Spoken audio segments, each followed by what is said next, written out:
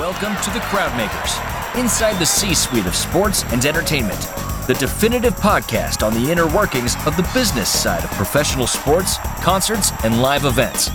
These are the people that are shaping the new landscape of the industry, the executives that are creating the new paradigm for live entertainment.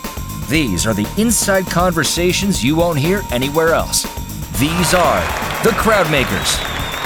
Support for the Crowdmakers comes from ISBI 360, the digital training network that uses micro-learning and spaced repetition to form new habits of success in sales, service, leadership, and more. Created by sports and entertainment industry experts for the industry. Learn more at isbi360.com. And now, here's your host for the Crowdmakers, Bill Gertine. Hello again to the Crowdmakers. It's Bill Gertine once again, and with me is a very special guest from the entertainment industry. You know him for his music from 20 albums worth. He has performed thousands of shows. His road goes on forever. Please welcome singer, songwriter, entertainer, producer, and businessman, Robert Earl Keane. Robert, welcome to the Crowdmakers. Happy to be here, Bill. Thanks for having me on. You know, you're one of those artists that has been on the road for so many years, decades, in fact. Mm-hmm. Most everyone in the biz could tell you where they were on that day in March last year when they first learned that things were not going to be quite as they used to be and they'd be shut down. Where were you at that moment? Take us through what the situation was like for you. The very last show I played was in New Mexico, and it was outside. It was in Roswell. And which, now that I think of that, that's a very strange place to have some kind of epiphany. But it was, it was already starting to have some of that anxiety and people not knowing what to do in the audience, and which way do I turn? How close do I get to people? And that was on the 12th of March. And afterwards, we have a little house out in Marfa, Texas, and they dropped me off there in Marfa, and I had talked to my booking agent, Keith Levy, at Paradigm, which has just changed to Wasserman Music. He said that there were going to be some big announcements, not things that a lot of people wanted to hear within the booking agent. And when he said that, I said, "Oh, it's shifting." And then he went ahead and started giving me. So this was the, second, third week of March, somewhere in that week. And at that point, I was, number one, I was really glad I was out in Marfa, just sort of being able to think and not bang around and make any kind of rash decisions. And but that was the lightning moment there for me. Is there anything in your career that you could compare it with? Well, 9/11 would be one. I was 9/11. I had decided to promote the brand new album that I had coming out in Santa Cruz, California, and because I have a really good following out there, and I thought it would be nice to kind of start a record out in somewhere other than Texas. And I went to, I was out there ready to, had a whole lot of press set up, and I had a whole lot of record in stores those were real popular back then.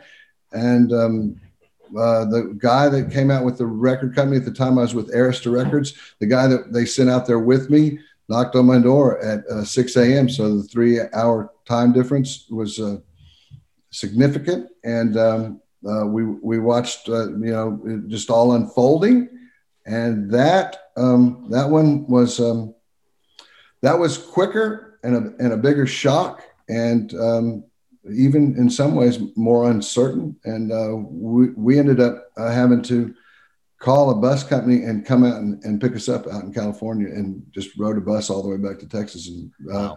I think we did those 2 days. The first 2 days, it hadn't really sunk in. So we did some of these press things and some of these in-store things. But there was a cloud over it all. Well, one of the reasons I wanted to have you here on the program is that you're a businessman, like many of the businessmen and women who are regular listeners here. And just like them, you've got a staff that you were faced with a decision about regarding back in March of 2020, when it became apparent we were going to be shut down for a while. Mm-hmm. I understand that many of the top names in Nashville chose to let all those types of people go, but you didn't. You bit the bullet. You decided to keep them all on. Bring us through that decision and what led you to that conclusion. Well, once again, it was a good thing that I was out in Marfa there by myself, and I thought about it for 2 or 3 days, and I have always believed that the people around you make you or they break you, and the people that I've had work for me, some of my band members have been with me over 25 years, and I have, everyone. I don't have a lot of turnover here. People stay here, and they, I felt truly a moral obligation to do everything that I could to keep everybody together and safe, and kept out the insurance and kept the salaries, and just and from that moment on, I really never looked back. I never had another thought of oh, maybe I've made the wrong decision. I just kept working towards making sure that I could keep the whole thing together and continue by hook or by crook. Yeah. And what sort of staff are we talking about here? Just for everyone's kind of understanding. What sort of people do you have? I have a band, and there's six of us total, including myself. Then a bus driver, a road manager.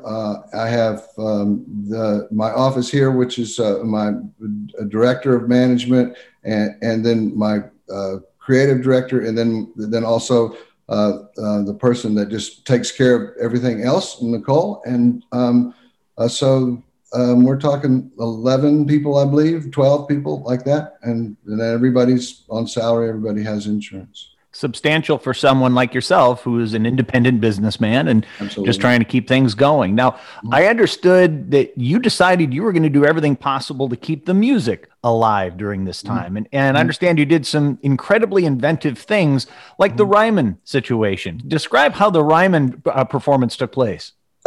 We've for the last, I would say 8 or so years, we've done a Christmas show that was decidedly different than our regular show, the things that people come out and see us. And it's more of I'd say, Bill, it's more like a variety show where we kind of ham it up, and there's lots of kind of joking. And we built this huge set. And at that time, we carry another 4 or 5 people along with us, just in order to, we have a truck full of props, and we have people that set up all these things. And so it's much more of a production.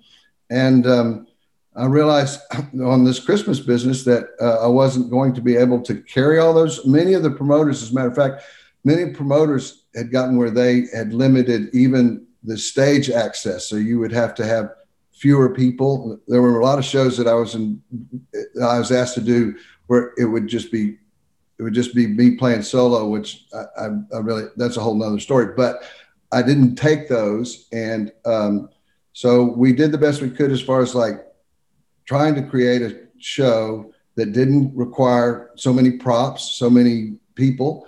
And we did it all through lighting. I had one guy that works for me on a peripheral basis that came in and learned how to do the lights out at the Snake Barn video studio that I built.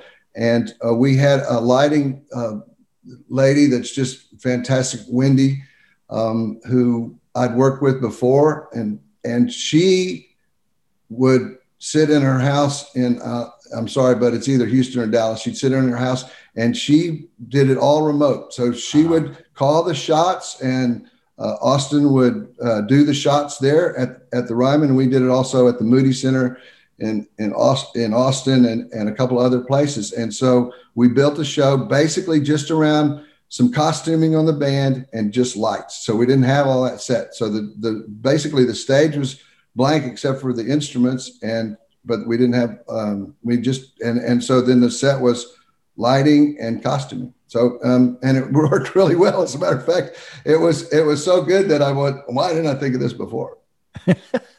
And how many were you able to put in the pews at the Ryman for that? That one was severely limited as far as their requirements for social distancing. So I would say, the Ryman caps out somewhere around 2,300 generally on a regular year. I think they had about 400 people in the pews, and but they also streamed it. So there was quite a number of people that tuned in on the streaming. So that was definitely helpful as far as like the gross potential at the end of the day. Oh, that's awesome. Well, you've recorded 20 albums. Your songs have been recorded by some of the most well-known names in country and bluegrass and even pop. You've had songs done by George Strait, Montgomery Gentry, Lyle Lovett, Sean Colvin. You're in the Texas Heritage Songwriters Hall of Fame and the Texas Cowboy Hall of Fame. Don't know how many people can say that. BMI, one of the most prominent music licensing houses in the world, actually created an award for you in 2015. I'm not sure if that's because they'd given you everything else and they had to have one more. Yeah. But fans of this podcast may know you best for this. Let's see if you can pick this up. Yeah, sure. Yes, Bill. I know that song. All right. Well, for those who know it, certainly The Road Goes On Forever. It is the song that's played after every home game of your alma mater, Texas A&M. The big question everybody wants to know about Robert Earl Keen is, were you thinking about the Aggies when you wrote that song? I was wearing maroon. I had one of my favorite maroon T-shirts on at the time. And I will, and no, the answer would be no. However, I would like to say that I graduated from A&M with a degree in English literature, and had it not been for that background, I couldn't have written about half the songs that I've written. Not that I wouldn't have written songs. However, the way I approach songs and how words fit together and some old forms that you find in romantic poetry, I stick to those, and those help me through that. And that particular song there has a sort of a storyline that's in a way a classic storyline where the person that you're really focusing on is the one who really gets thrown under the bus, and the other person managed to escape. And so that I don't believe that would have come naturally. That had to do with learning some things about how stories were formulated. Well, that's fascinating that you had this English lit degree as an artist, and many people don't take the writing of the lyrics as seriously as you do in the music business. It seems as though the emphasis has always been on, the blues and the actual chord structures and such, but you really took it from a different angle, and that's the structure of the story. And I hear that in all of the songs that you do. You blend some very interesting rhymes that might not necessarily go together sometimes, but it's the dialect in which you use that actually makes the rhyme work. Is that on purpose? Absolutely. I'm a lover of words and reading, and I'm kind of a hardliner on hard and soft rhymes, like you would say stay in a way that'd be more of a hard rhyme, and then stay and take, which soft rhyming. And there's a lot of soft rhyming, but that's my own pet peeve. But I really do, say like Bob Dylan is a great one thing that people don't mention much, but he's great at hard rhymes. He really puts them together, and he very seldomly uses soft rhymes. So he goes out of his way, even within his stories, to make sure that, and I do this as well, to make sure that this hard rhyme not only rhymes perfectly, but it works within the narrative. And those are things that I do. However, I do get into those kind of lengthy conversations about songwriting where people go, people just don't write songs like they did, and they don't tell stories and things like that. Well, the thing is songs are songs. And I mean, 4-year-olds write songs, and they can be fun and funny, and it's not just about the one thing. It's actually about provoking some emotion, really. And if that song provokes emotion, I don't care if it's if it's written backwards and upside down. If it works, it works. Well, there's been so much change, certainly in music, in the way that it's marketed and distributed and monetized. Artists of today really don't make a lot of money by selling albums, CDs, or even any physical product. It's all video and audio streams that somebody's paying for each time somebody accesses you. How important in your world are single songs today versus what we might have known as an album of music not too long ago? I believe that there's a new, it's a new day in the world of music, and that is truly the new model to be following is work really more on single songs like they did in the 50s and the 60s. However, I don't think that whole notion has really caught up with the music industry at large. Definitely, with younger artists, they're putting out single songs or 7-inch EP things, 5 songs. And I do believe that that's the future as far as things go. However, as far as the money goes, one of the ratios that I point to is 1% of the artists collect 95% of the streamed and music going over the internet, right? Wow. Well, I mean, if you think about it, you have Beyonce or Taylor Swift or Kanye, people listen to thousands and thousands of those, and that actually adds up to a lot of money. But when you're talking about, artists that just don't have that exposure, there's not enough of those plays to actually, definitely not make a living. And so it depends, my existence and a ton of people I know, and just that, or I don't know, make their money touring. And they would be touring acts like you would say, B.B. King was a touring act, or Willie Nelson is still a touring act, or Neil Young. There's, and they tour constantly, and that's a money thing, but that's also, some people are meant for the stage and they love the stage. So between those two things, those things work out. Well, the days of deriving real money from royalties from records and from songs, that sort of really started taking a nosedive about 2005. Yeah. Well, albums are coming back. Are you enjoying this resurgence of vinyl, and how are you participating in this? Well, I'm trying to participate, but the word is, and we've worked into this and I've checked it out through some other record companies, checked it out individually.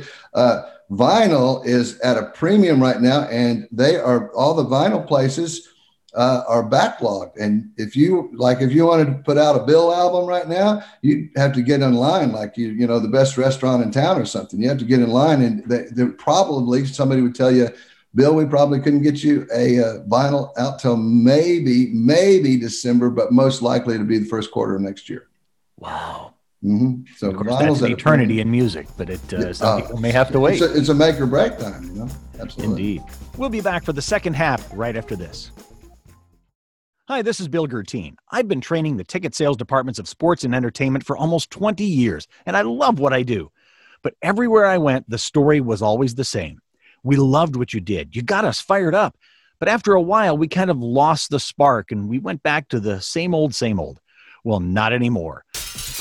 ISBI 360 is the first and only digital training network created exclusively for the specific long-term career needs of sports and entertainment professionals.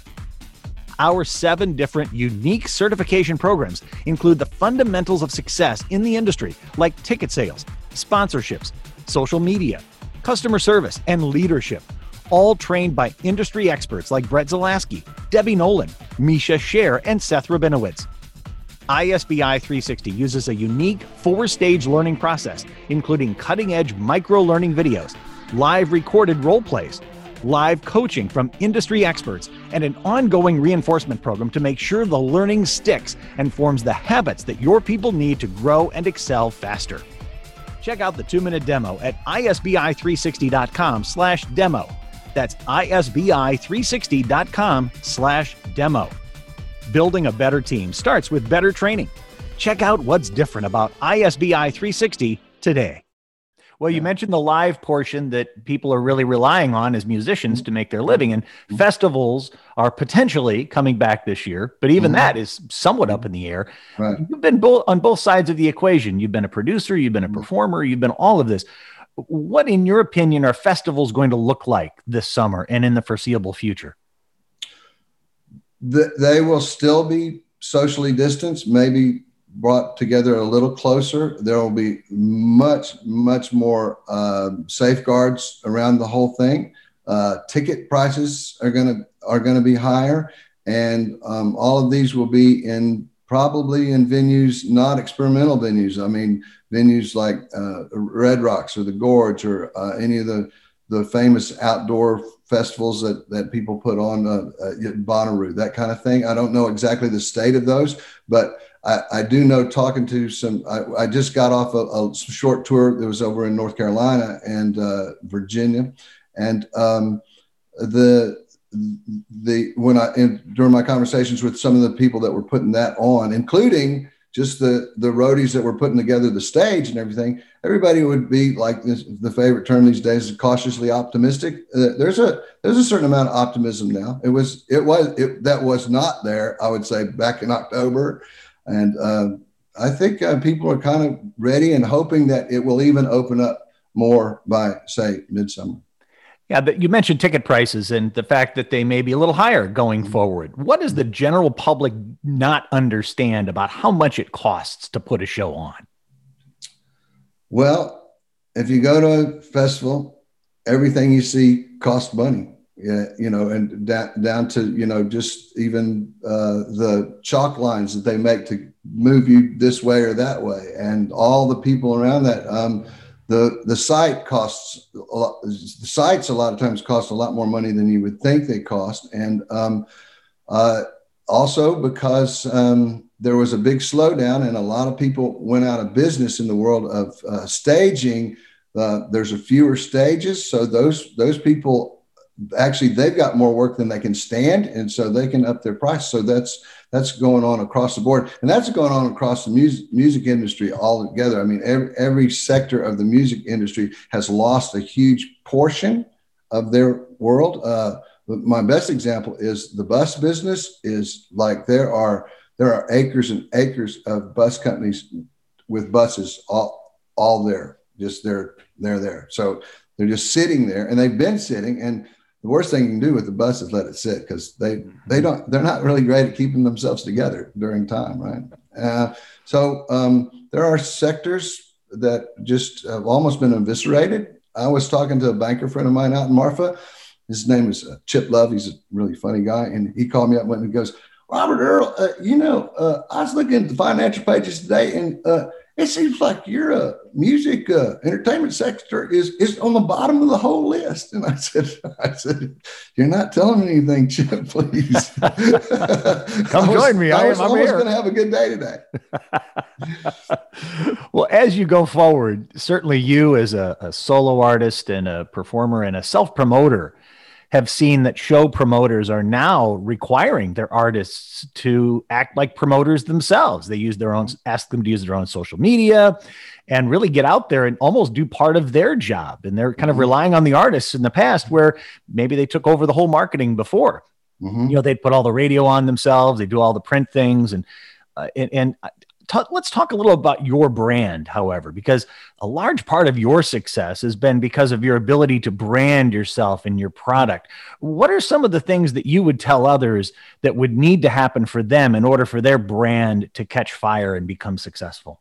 Okay, well, let's just start with this picture right here. I spent a little time doing this because I believe, like in the video world or in regular picture taking world, that you shouldn't have trees coming out of the back of your head, or it shouldn't be wobbly back there or anything. So like, as you can see, I got a white background and all you can see is me. And so one of the things is like, as far as the branding is best you can without being a total egomaniac, put yourself front and center, and also make sure that when you start out, that whatever, if it's a band name or it's your name or whatever, it's clear and clean it's best if it's clever. The obvious example is the Beatles. I mean, my God, the Beatles, coming off the Crickets, but they're the Beatles Beatles, right? I mean, I don't think anybody ever got better than that as far as the name of a band.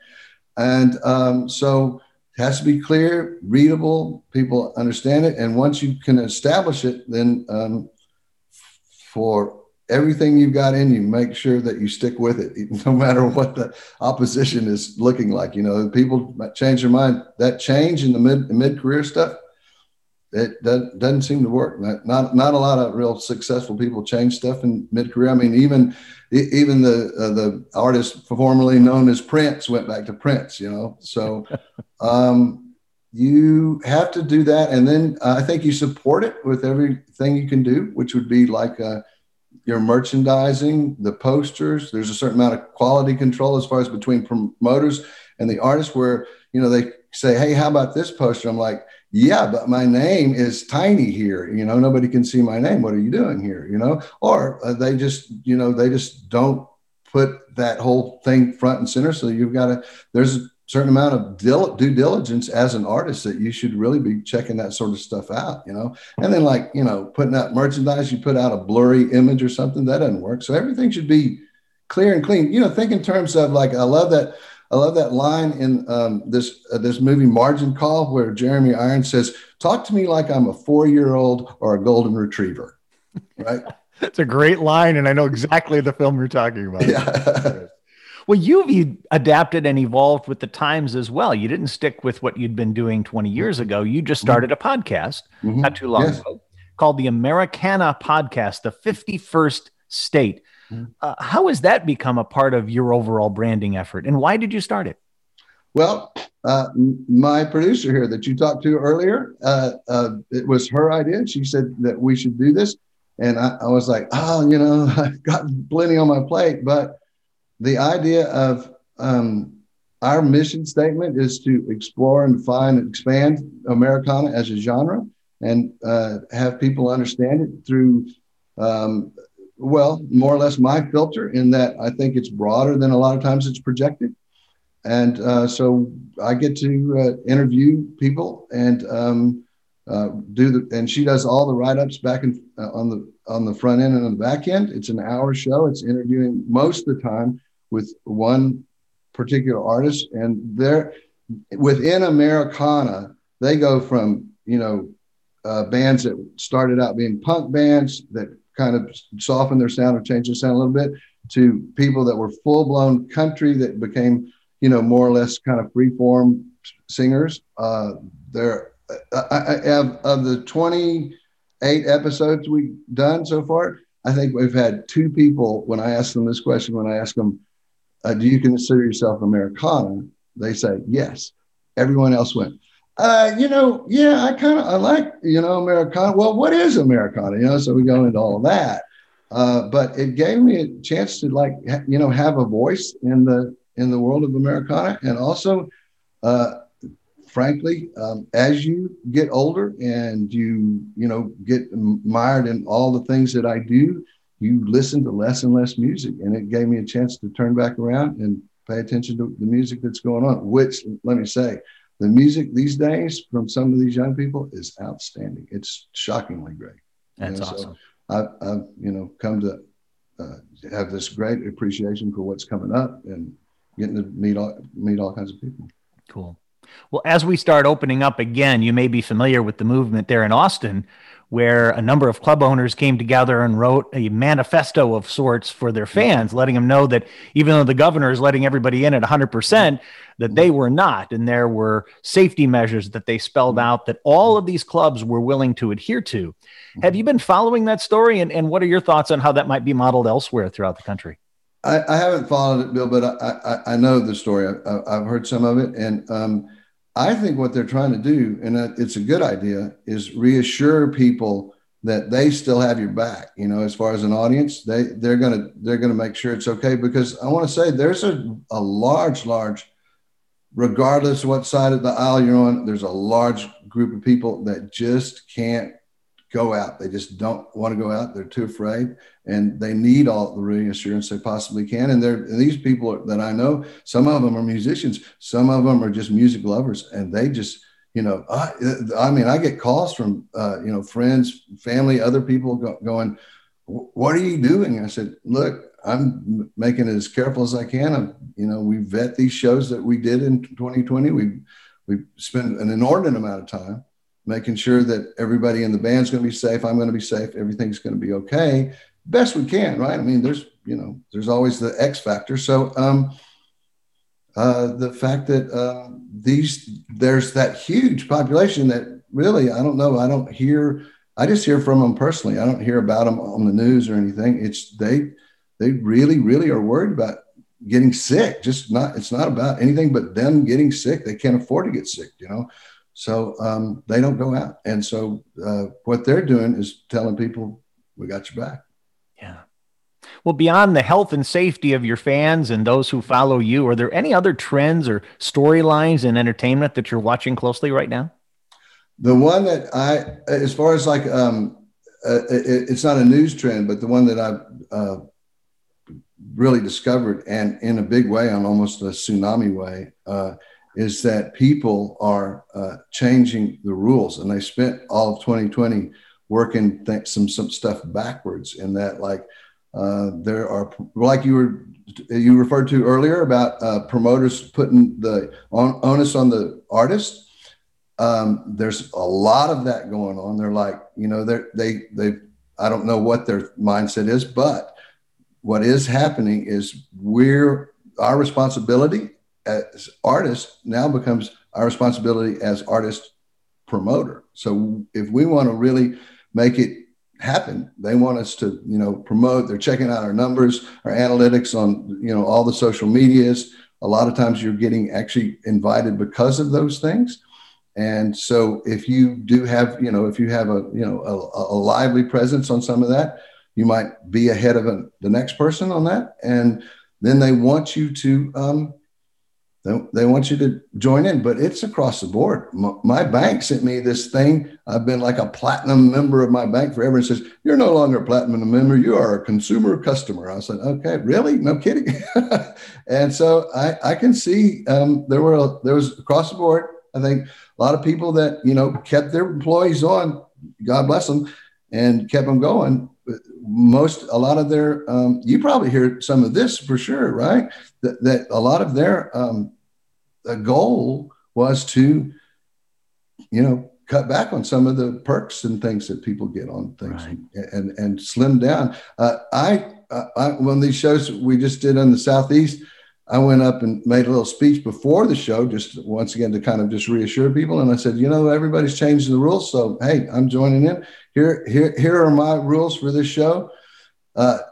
Sing as loud as you possibly can when you get a chance, because singing makes you feel good. Be like a bluegrass audience and clap enthusiastically after every solo. Once in the show, close your eyes and think how great it is to hear music in the air again. And most of all, enjoy yourselves. And that was my set of rules. So I was sort of like, going upstream, but people did enjoy that. It did set up the show really well that way. That's great.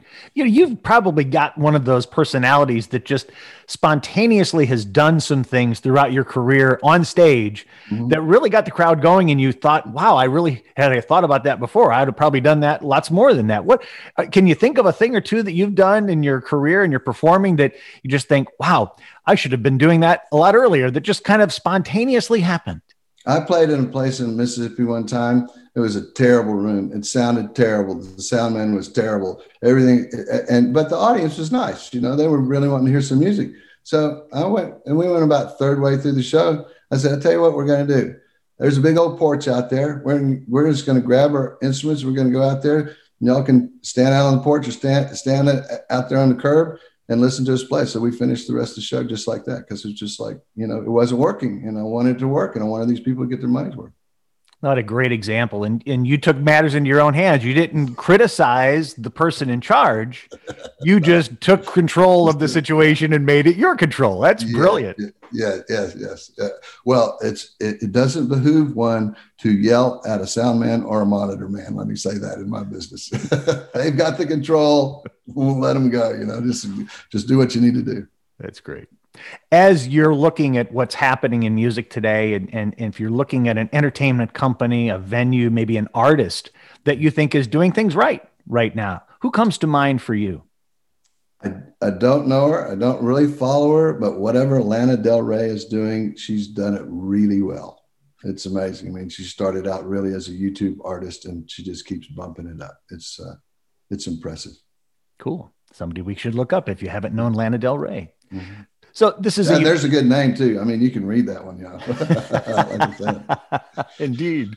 Yeah. So it's such a unique time for entertainment in general. What do you think this situation has given the entertainment industry a chance to do that may never come again, to maybe rethink itself, to purge itself, or to redo something that maybe will never come again? Is there a window of opportunity right now that you see somewhere? There's definitely a window, an opportunity for more internet presence, particularly about an artist promoting themselves or the record company helping them promote themselves on the internet. I do think that this window has opened up a new day of video production and just everything that you can put, visually on a screen. It remains to be seen artistically what it will be. I mean, there's going to be a huge pile of content coming at us, I mean, and not just this, but plays, books, almost any visual arts at all. It's going to be a flood of content probably starting in the summer, and it's going to just keep coming. So I think we may see, a whole new day as far as some really, really great ideas in the world of artistic endeavor and creativity.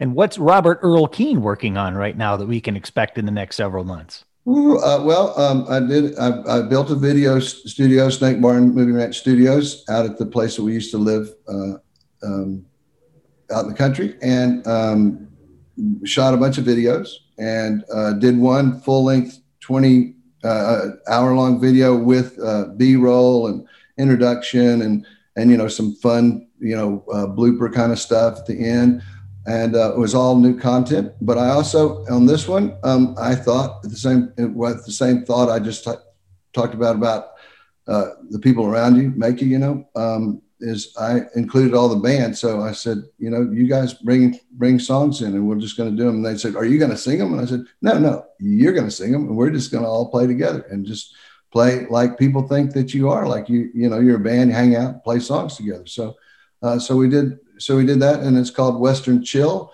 and it'll be out. It will be out in the world digitally midsummer, and sometime either December or the first quarter next year, I'll get a vinyl on it, Bill. So get in line. Yeah. That's great. Well, I always like to wrap up these podcasts with throwing a few surprise fill in the blank sort of questions for you. So these are rapid fire, just whatever comes off the top of your head, if you're all right.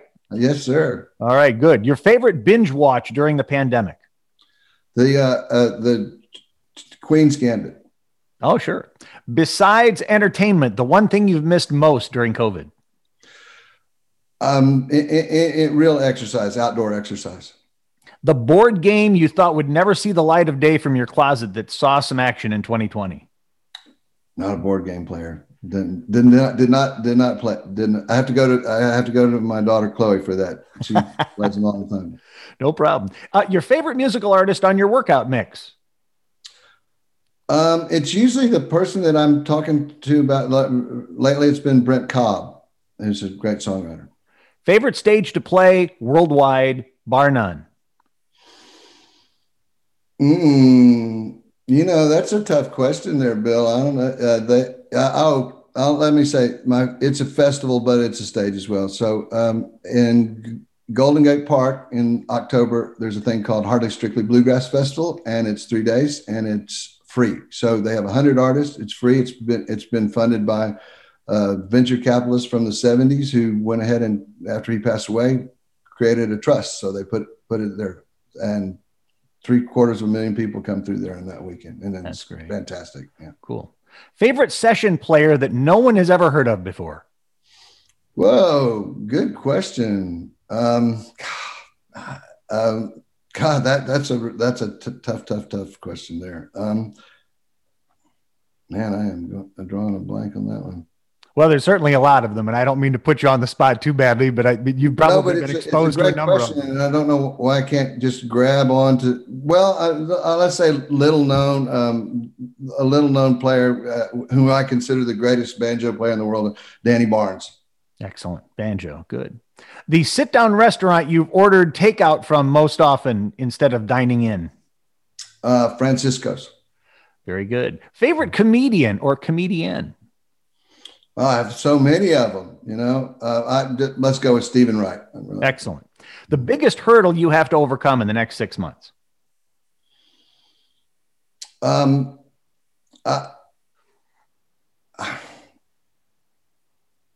are many of them. I would have to say,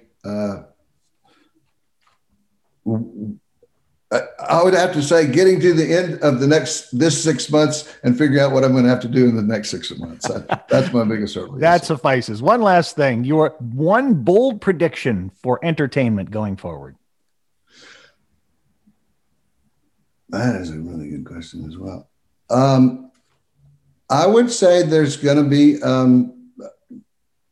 my bold prediction is the time of the independent, almost totally independent artist this will be the golden era of the independent artist. I think we'll take that. That's a very, bold and a realistic prediction going forward. And gosh, we have been so graced with your presence. We so appreciate you. Singer, songwriter, entertainer, producer, businessman, Robert Earl Keen. Where can they find more about you and your music? RobertEarlKeen.com is my website. As you mentioned, the Americana podcast, I'm on there. But RobertEarlKeen.com pretty much tells you what you need. And then I have an Instagram, Robert Earl Keen 1. Well, that's terrific. Well, his road goes on forever, and I hope you all will appreciate him. Robert Earl Keen, thanks so much for being a guest on The Crowdmakers. Diegum. If you enjoyed the program, please like us, share us with those you know, and hit subscribe on the podcast, and we'll let you know when another new episode is dropped. Your positive comments will help keep The Crowdmakers on the air. We'd be grateful for your 5-star review. Got someone you'd like to hear as a guest on The Crowdmakers? Let us know, and we'll do our best to reach out to them. Drop us a note at info@isbi360.com. That's info@isbi360.com. Support for The Crowdmakers comes from ISBI 360, the first and only digital training network for sports and entertainment professionals. Check out the 2-minute demo at isbi360.com/demo.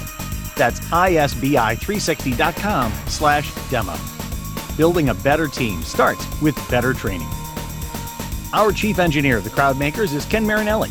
Sean Quinn is our director of operations. Mark Yazowitz is the digital platform guru. And the executive producer of The Crowdmakers is Doug Quinn. I'm Bill Gertine. Until next time, thanks for listening, and so long for now. This is The Crowdmakers on the C-Suite Radio Network. This podcast is a part of the C-Suite Radio Network. For more top business podcasts, visit c-suiteradio.com.